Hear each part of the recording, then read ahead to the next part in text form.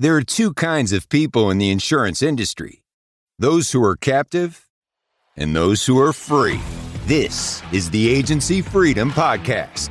Captivity can go far beyond the companies you represent. It starts between your ears, and its impact is felt in every corner of your business.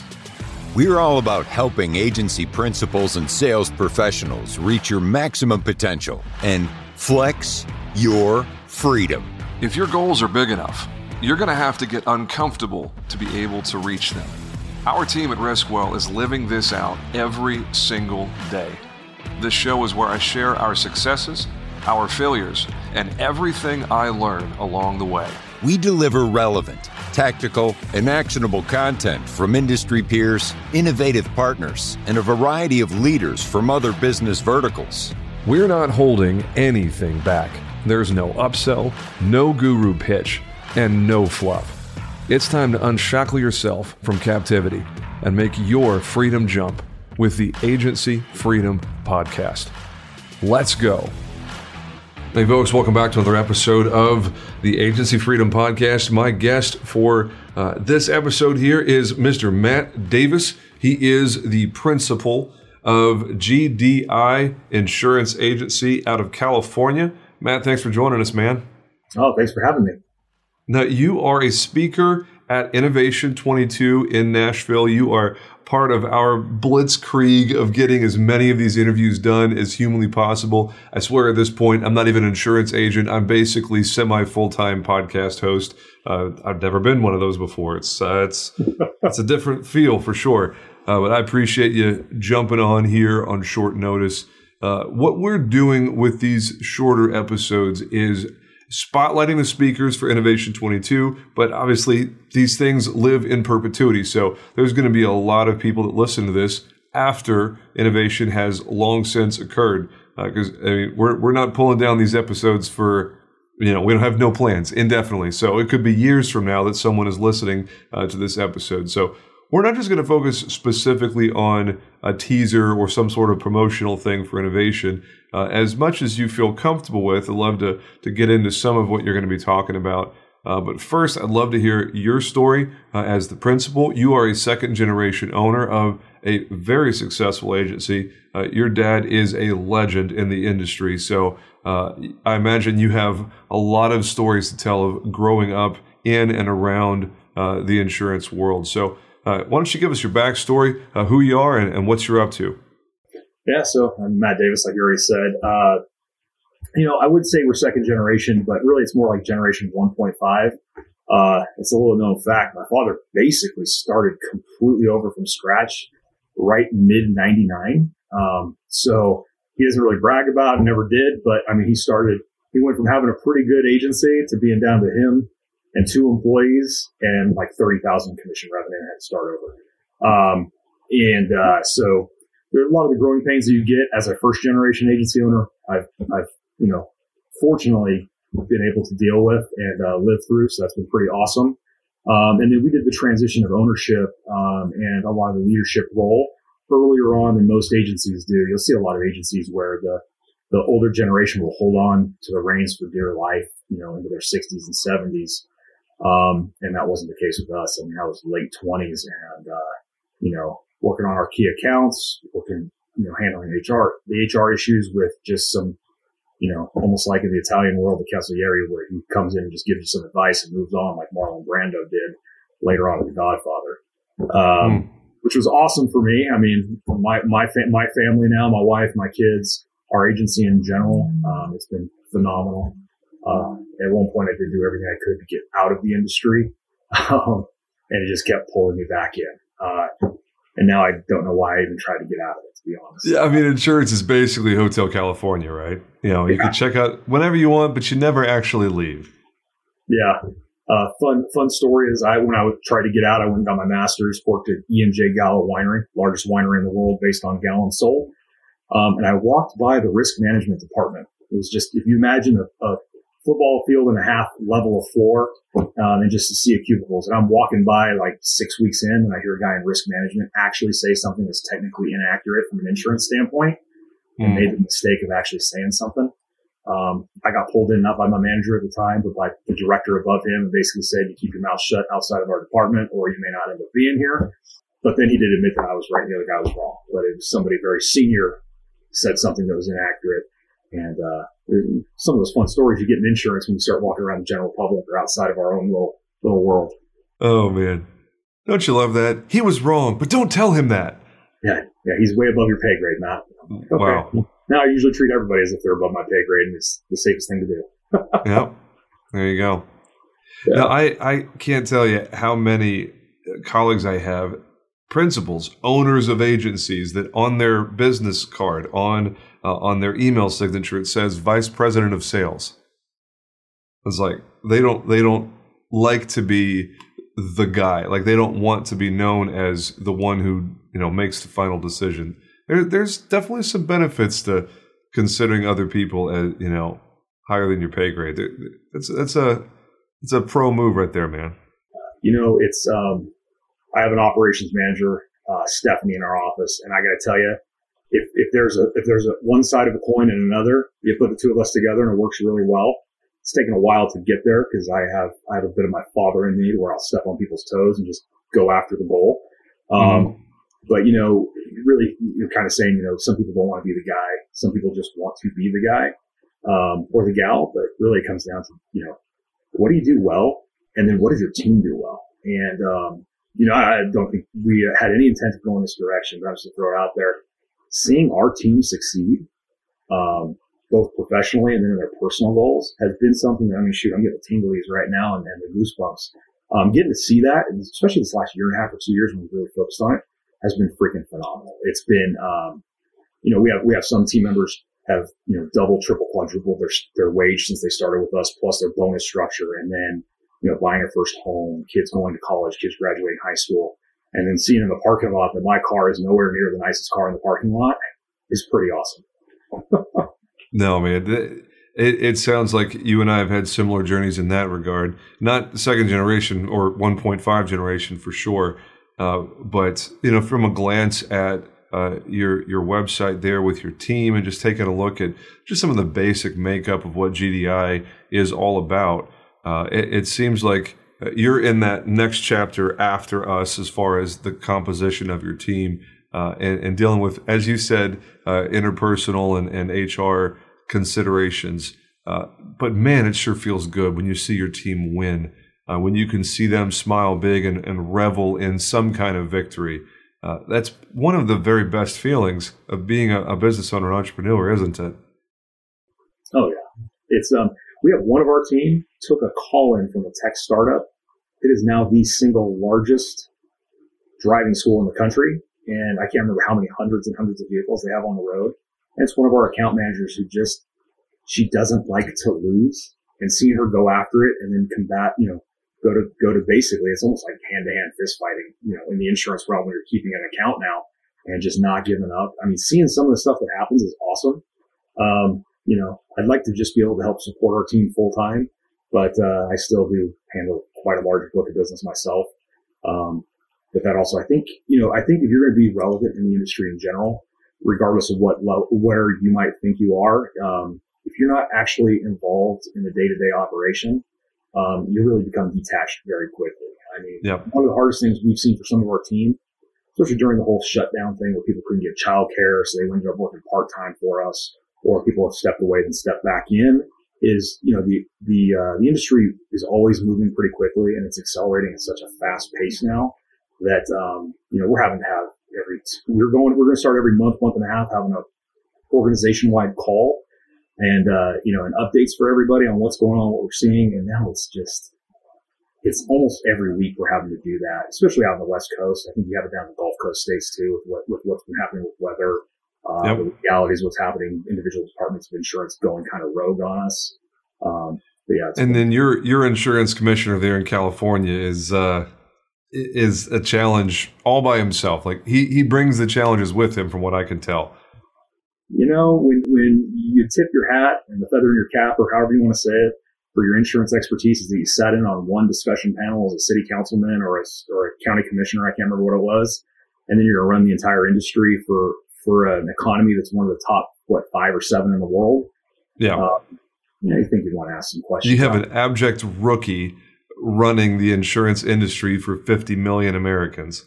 Yep. That sounds like a great idea. Way to go, Sacramento. Good job there.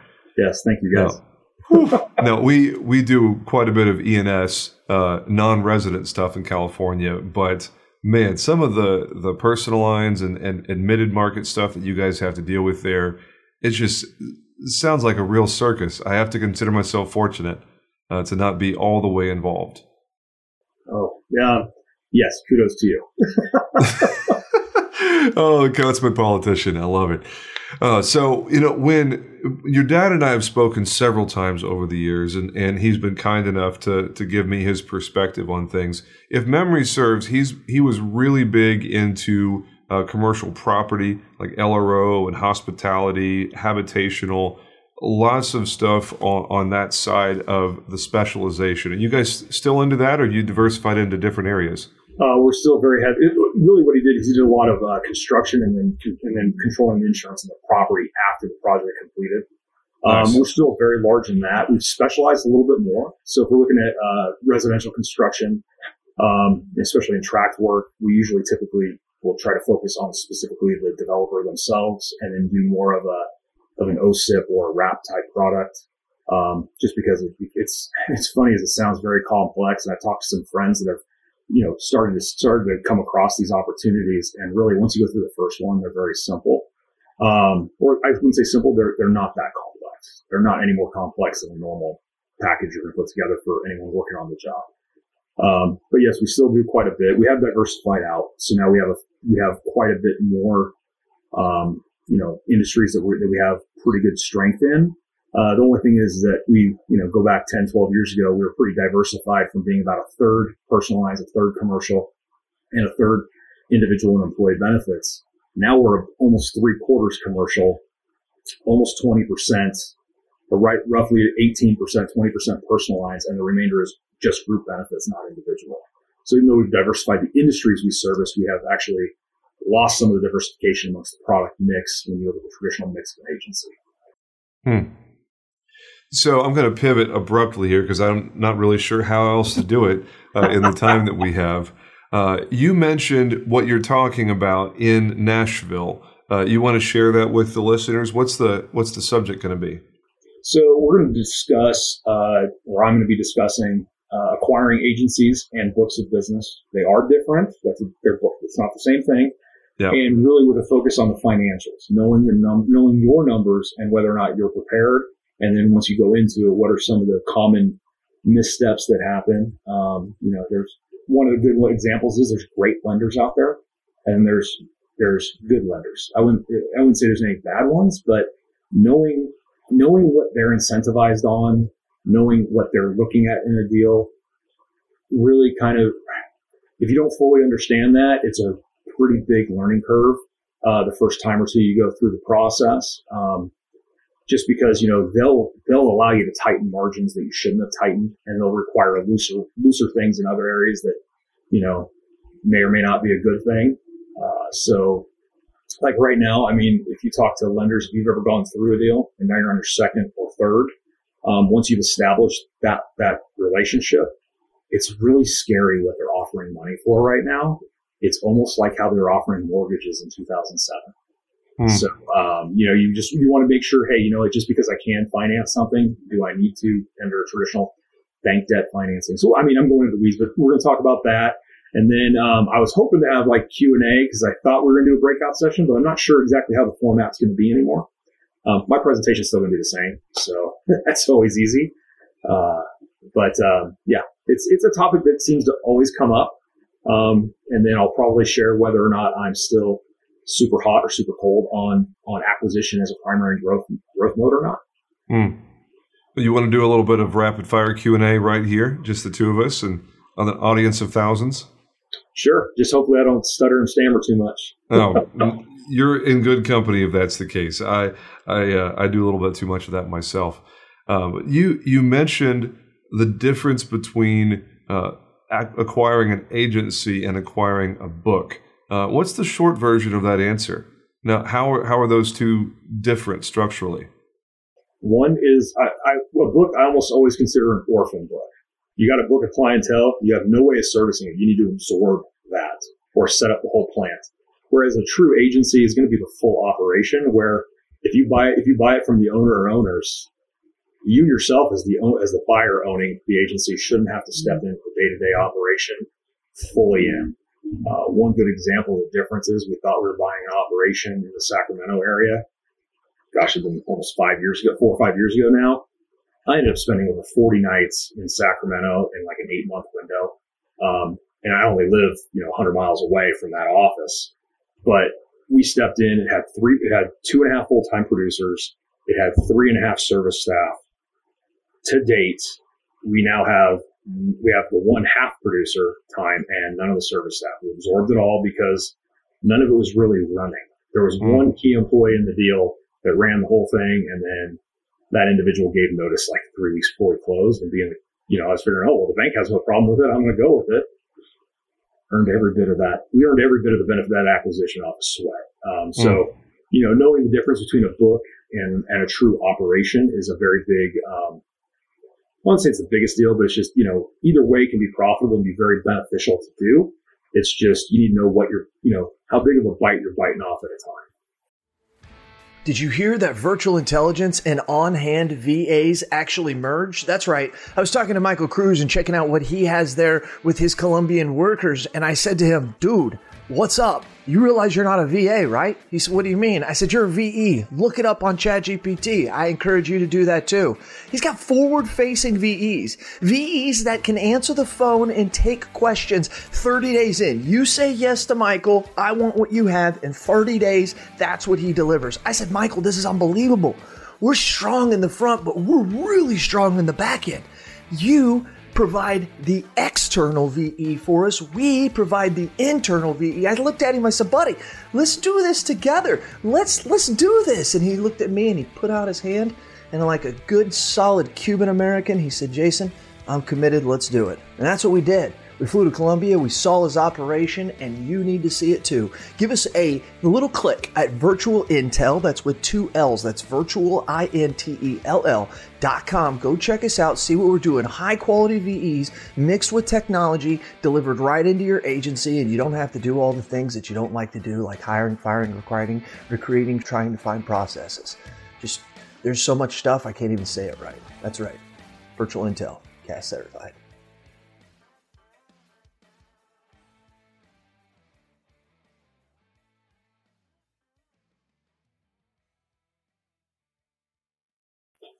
One of the things that I think is probably going to be relevant for a very long time is the amount of interest and activity from hedge funds and private equity and PE-backed national brokers that are just gobbling up quality small and medium-sized local agencies. How in the world do folks like you and me compete with the kind of multiples that you're seeing from the big boys, so to speak? How do we even get our slice of the pie when these crazy numbers are getting thrown around? So I don't know how to say it without sounding kind of like a jerk to some of the potential sellers, but the sellers that are really going to make out well in those private equity offers are those that have a very tightly run ship. And it's going to be hard for anybody using traditional bank debt financing to compete on that multiple. You're going to see the number. I mean, a good example is it was mid-2020. I was down in Fresno meeting with a couple of sellers, and our offer came in. It was the highest multiple I've ever offered, and we got beat by an entire 1.25 times on gross revenue. And that was the next gross revenue on a multiple. Not even an EBITDA multiple. Correct. Wow. And it was private equity backed, and we're talking about a book of business that's I think that agency was roughly $900,000 in commissions. I mean, it was a good size, and it was actually, I would argue, it was about as close to an operation of that size as you're going to get. I mean, both of the owners were involved, but they weren't 100% involved day to day, which was a positive for us. But one of the big ones coming through the West Coast right now just swooped them up in a heartbeat. Where you really need to do is you really need to network out if you're going to try to find the acquisitions. I have a friend up in Oregon. He has the same kind of banking structure that I do, and he rarely uses it. And I think he's got another acquisition now in, I don't know if it's in Nevada or Arizona or New Mexico. I don't know what's coming up, but he gets the seller to finance. And there are benefits to doing so, but you have to get creative on the structure. So it's not going to be, hey, what's my total deal value? Because if you look at that with private equity, it's almost always, it's kind of like seeing what the total potential contract value is on an NFL contract, right? For a player, there's guaranteed money and then there's incentive money. And they will focus on that sale to the private equity company will focus on the total potential value and not the actual realistic or guaranteed value. Whereas we can focus on, hey, after tax dollars, here's what I can guarantee you're getting, or here's the percentage on our, here's how much up front you're going to get. Here's how much you're going to get over X number of years. And you can get a little more creative. And then also you're able to honor a lot of the sellers' long-time hopes for the agency. We've been seeing in our area a lot of food product and retail acquisition, not in insurance, but we're seeing it's the same story now, just different industries. So one of the largest poultry producers in the country is, or at least on the western half of the country, is 20 minutes south of us. They sold, and one of the big things was the family didn't want to mess with the deferred compensation or the promise to pay for retired. Longtime employees retire, they're retired, but they're going to pay their health benefits until they hit Medicare age. Within 90 days of the sale, they basically cashed everyone out on the deferred comps. Everyone got a huge tax bill and couldn't plan for their retirement, so they hit their retirement. And then in 90 days also cut the health benefits payments for those people pre-retired, before they hit Medicare age. And so you see a lot of that where it's not necessarily, if it's not in writing in that contract, it's tough. So, if you find the sellers that really value most of what the IOA group's about, where it's, we treat each other like, not just like acquaintances. It's more of, hey, we care about each other. We're in this together. I would say brotherhood, but it's a family atmosphere. And that's where I think you're going to find your better acquisitions, and you'll probably have better chance of succeeding post sale date with those types of sellers. That's really solid advice, man. When I have these conversations with friends and peers in the industry, one consistent thing that everybody finds once you're in that mode of, hey, you know what? I've either got liquid capital or access to capital, and I'm on the hunt for good acquisition. That can be the hardest part, is where do we find a good acquisition? I'm not asking you to give away the really good super secret sauce, but what sort of, maybe in a general sense, what kind of suggestions would you have for somebody, maybe non-traditional ways of finding that quality potential buyer other than just leveraging your natural market and your own network in the industry and, having some sort of years in advance sort of relationship building tactic? What else suggestions would you make for our friends that are listening? I would probably, there's a few things that we've been doing, and then I have some other friends in the industry too. We all probably know each other anyway, that have different ways of going about it. I mean, you do have to be where they are. I mean, think about it. When you're buying an agent, when you're trying to buy another agency or a book of business, they are the customer, just like your potential insurance prospective customer is. You got to somehow meet them where they are. What we found too is think about centers of influence. There's consultants that buy and sell agencies, right? I've made a relationship with relationships with a couple of them, to where they know, we keep in touch every few months, 3 to 6 months. Hey, hey Matt, you still looking at something in this area? Yes or no? And we'll talk about the sizes we're looking at, and I'll keep my credit approval, updated with them and everything. And that's one. So actually the acquisition in Fresno I mentioned, I was one, and they brought us in. I was the smallest, but I was one of only 6 potential buyers. And of the 6, we were told there was going to be no back and forth. It was going to be a one and done bid. And that's why I got so outbid on that deal. But the consultant I had just started establishing a relationship with, and he actually sought me out through an aggregator we're part of, asked, hey, there's this guy, blah, blah, probably talked about me with the red beard, kind of like you got, down in Central California. Can't remember his name. He then got in touch with me, and that's how we got involved. So really it just comes down to, it's going to take a little bit to start the engine. But then once people understand that you can get it, it's hard. The first deal is always the hardest part, to prove that you can do it. and I always talk this out with everybody. It's hard to get there, and I feel bad that I'm just gonna I need to stop myself because I'm gonna ramble on and not give a finite answer. But it's kind of like my father was known in the industry for certain things. I'm hopefully getting known for certain things myself, or at least I hope to be someday. You have to become known as a viable buyer. When you say viable buyer, what does that mean to you? You want to, unravel that ball of yarn for a little bit? You're gonna be a buyer that when someone sells to you, they're not gonna have a complaint about. Because heaven forbid somebody sells to you and it gets out that you treated them wrong. It goes without saying, don't be dishonest. You got to always be upright and honest with it. Like Google said, right? Don't be evil. Yeah, don't be evil. Yes, and always. If you become known for being fair and making sure that both parties always win in the deal, that's one of the best things you can do. One of our acquisitions, the one that I mentioned that ended up being more of a book than an agency, we had one of the producers that, and it was a big learning curve on due diligence for me in that process, especially on that one. Come to find out there was an orphaned producer contract. So I was told, and I have been writing to this day, all the producer contracts have been bought out by the seller, blah, blah, blah, all the way down the line.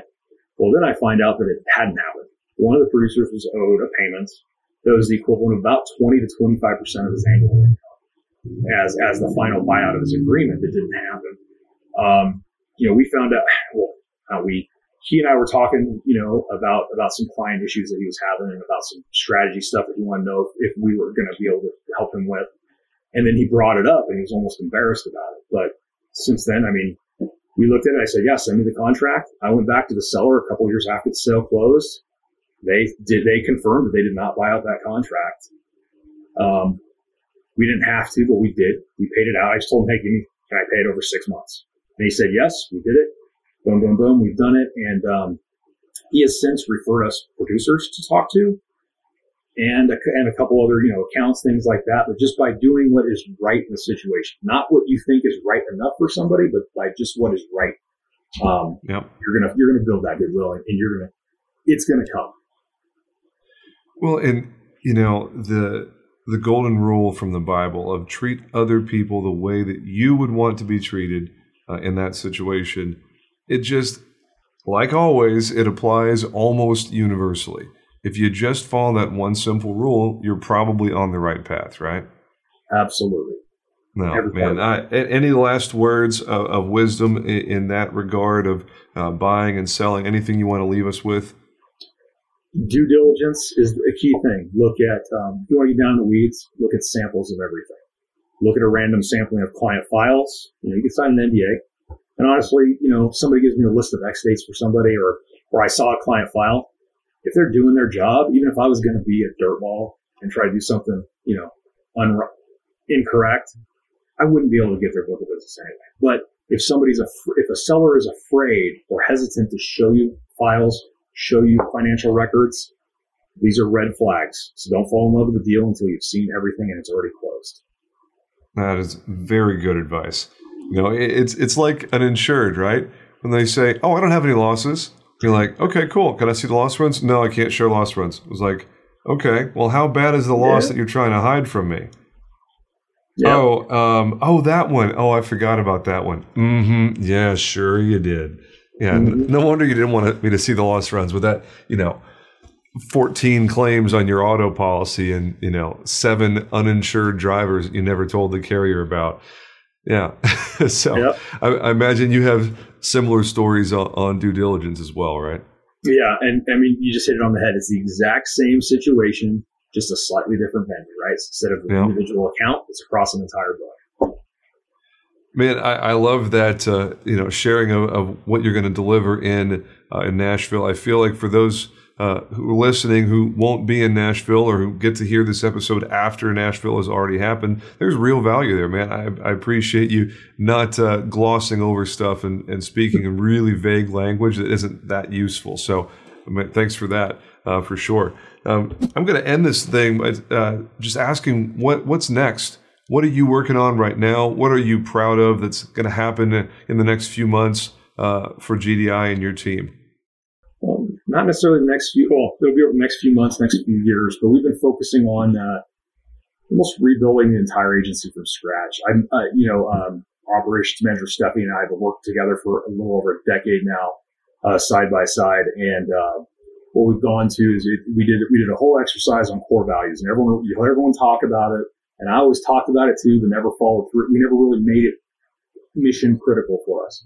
We've done that now, and I have to say that our ability to hire has become much better. It's, in the last 60, 90 days, night and day difference. But it's taken us about a year and a half to get there.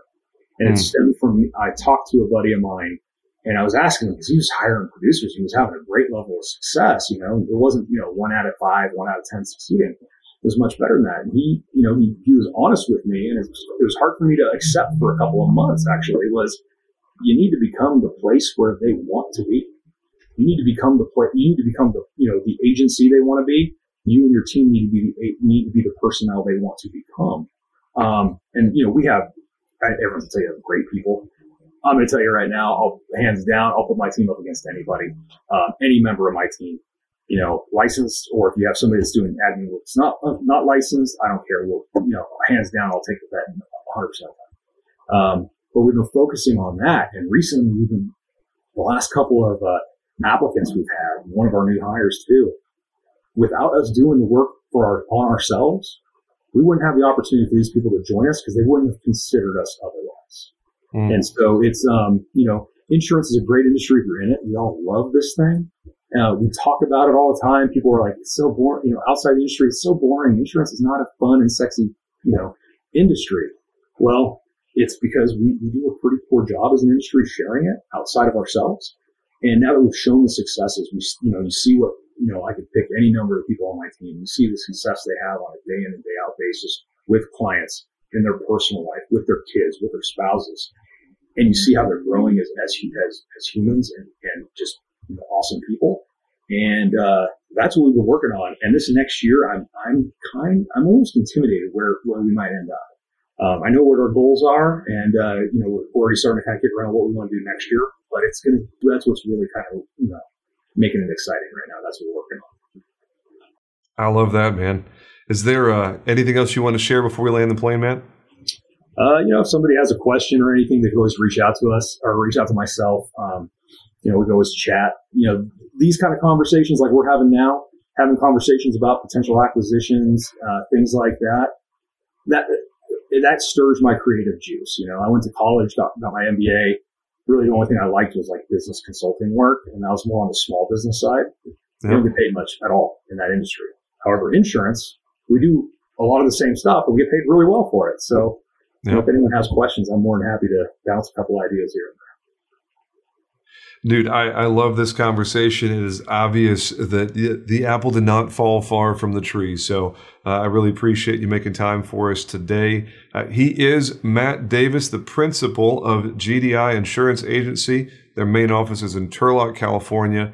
And this is another episode of the Agency Freedom Podcast. Making a great day, boys and girls. We'll talk to you again real soon. Y'all take care.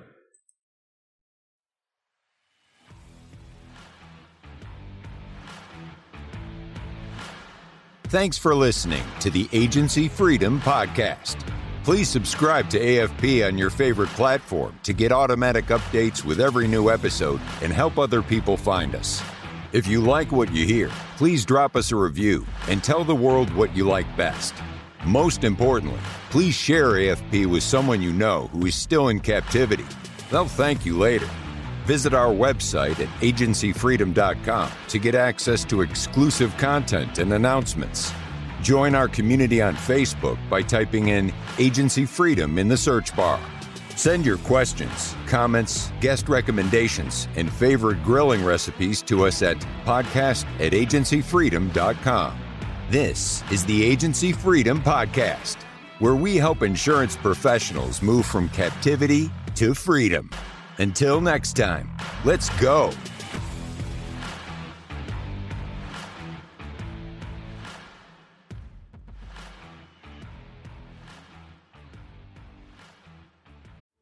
Are you looking for an insurance community to join? Have you heard of the LAAIA? The Latin American Association for Insurance Agents is just not for Latins. Their focus on diversity and inclusion over the last few years has made this 54-year-old association one of the fastest growing and the most dynamic associations in the industry. With established chapters in Florida, Houston, Dallas, Atlanta, and Denver, it's no surprise this association has the attention of everyone in this industry. Their upcoming national convention on beautiful Marco Island includes keynote speaker Tricia Griffith, the CEO of Progressive. National leaders from around the country like Marshberry, Vertafore, Lula, and more will be here on center stage as well. And whether you're an independent agent, a captive agent, life or health agency, or even a financial services professional, this association offers you everything you need to network and grow your business. Make sure you check them out and consider joining me, Jason Cass, at the next upcoming convention. It's going to be August 21st to 24th at the JW Marriott on stunning Marco Island. This has been Cass Approved.